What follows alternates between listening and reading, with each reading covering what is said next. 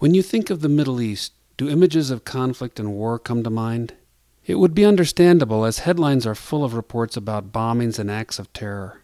The region has been in turmoil for decades, if not centuries, but human suffering is only part of the picture. The environment is also a victim of human conflict. Lack of cooperation among regional adversaries has taken its toll on fragile, defenseless ecosystems, and climate change will likely intensify stress on the lands once known as the Fertile Crescent. But amid these dire circumstances, there is some positive news. While governments fail to reach meaningful solutions, people are working at the grassroots level to heal polluted rivers and rehabilitate watersheds, all while cultivating cross-border understanding in the process. Can there be peace through water? That's our cover story and begins our series about water issues in the Middle East.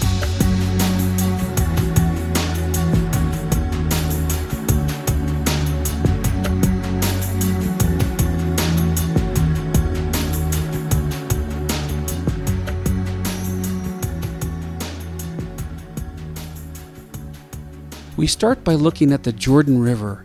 The Jordan is the backdrop to the history of three main religions. In present times, it serves as the border between Israel and Jordan. Allocating the Jordan River water to the two countries was codified in a 1994 peace agreement. The peace treaty has a very significant portion that deals with allocations of water from the Jordan River bilaterally. This has definitely improved markedly Jordan's situation, given that Jordan is the most water-scarce country in the region. That's Dr. Clive Lipchin.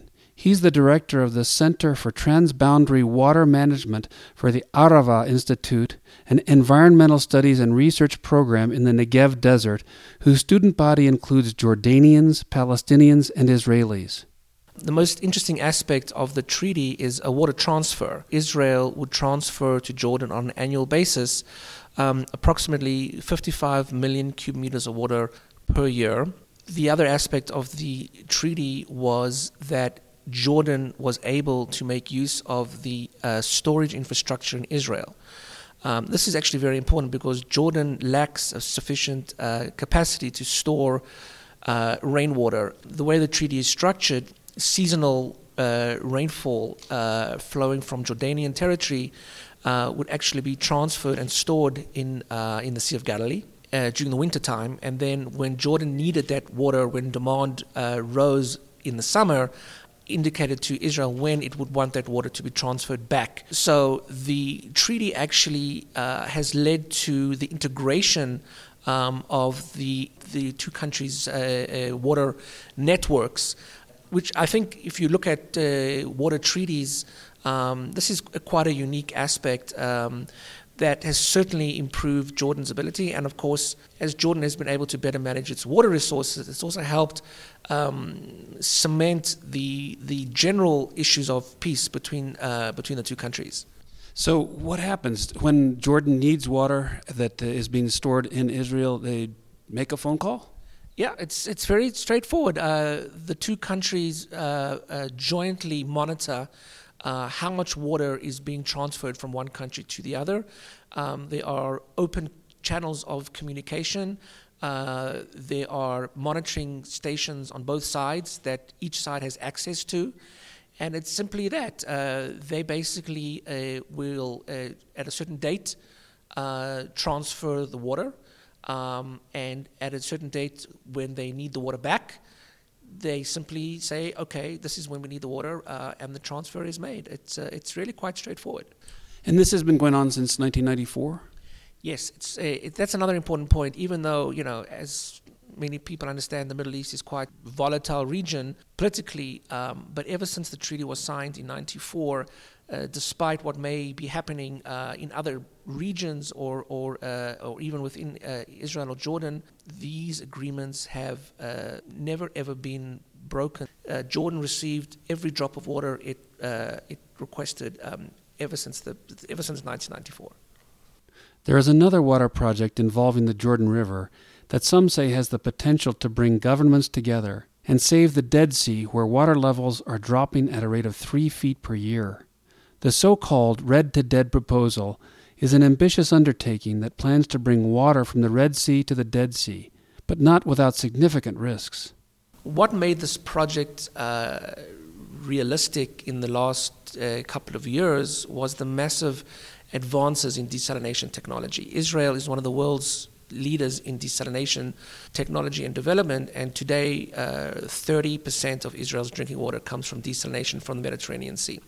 So the fact that the technology has developed to a point where it's now economically feasible made the project attractive in the sense that two issues could be resolved in one integrated project. The first is to provide more water to the region, mostly to Jordan, and the second to save the Dead Sea. And so the idea of the Red Dead was to pump Red Sea water along a conveyance route all the way to the Dead Sea, a distance of around 300 kilometers, and then to use the altitude difference where the Dead Sea being around 400 meters below sea level could be used to generate hydropower, which would be the electricity needed to run desalination facilities.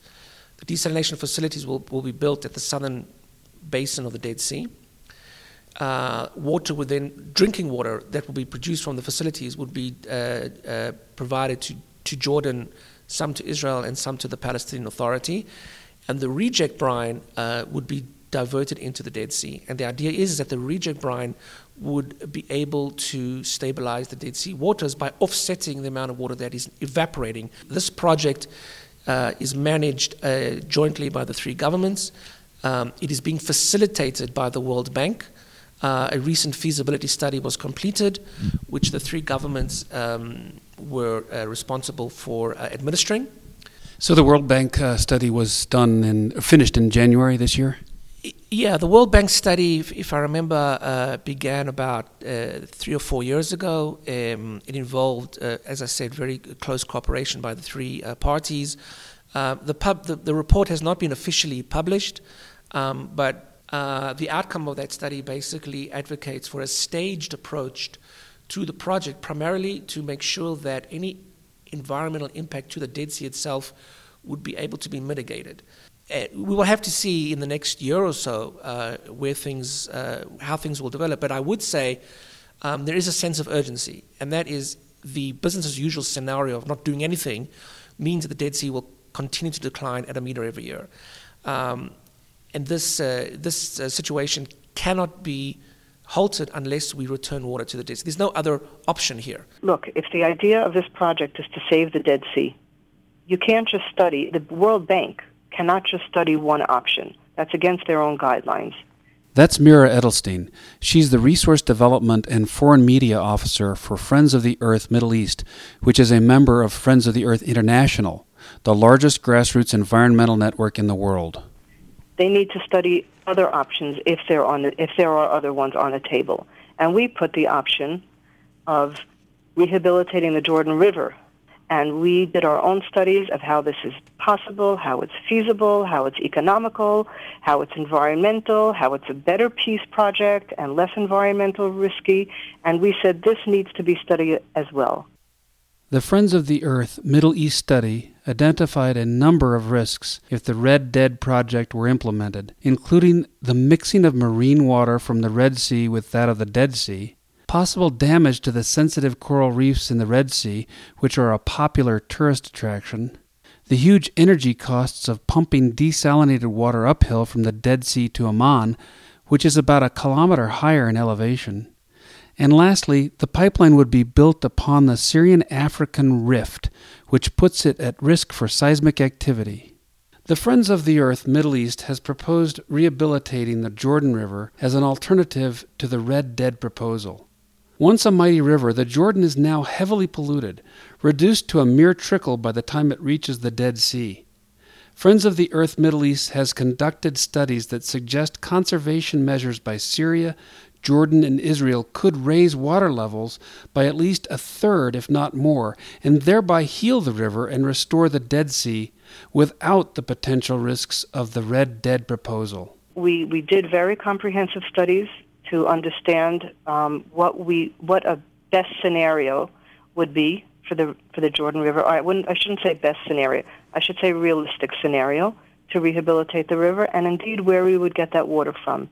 And we have very, very specific results that came out of these studies where we need to bring back about between 400 and 600 cubic meters of water into the Jordan River.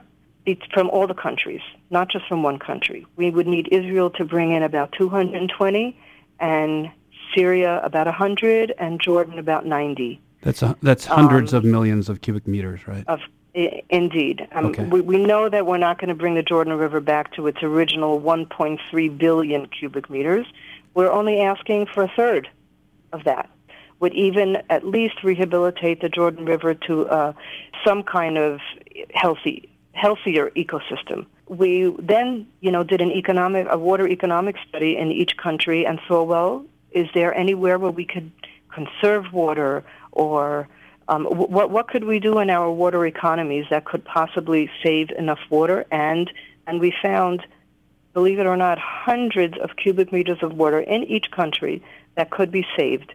So our ideas, they're not tree-hugging ideas. They're really based on scientific reports that we've done together with Israelis, Palestinian, and Jordanian experts. They've come to the same conclusion, all of them, and it was not always easy. So that we really do have a concrete idea of how this can happen, and which is why this project is really now, seriously on the table. Friends of the Earth Middle East has other projects involving the Jordan River, including a proposed peace park. They believe water can be a vehicle for peace. When you give residents of communities, an incentive to that they will benefit from, you'll get them on board much easier than just having governments and politicians argue with each other about who gets what. It's here, that's what we do with our grassroots projects, is we bring it down to the people. Everybody will benefit from this, these cross-border initiatives. And when you show that to the people that are living in the communities, it's not so difficult for them to get on board.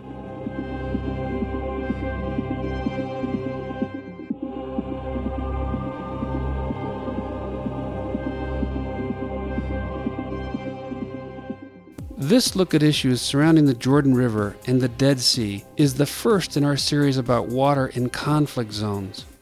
In the next report, we'll look at specific projects involving cooperation between Israelis and Palestinians. For more information about the Arava Institute or Friends of the Earth Middle East, visit our website at h2oradio.org.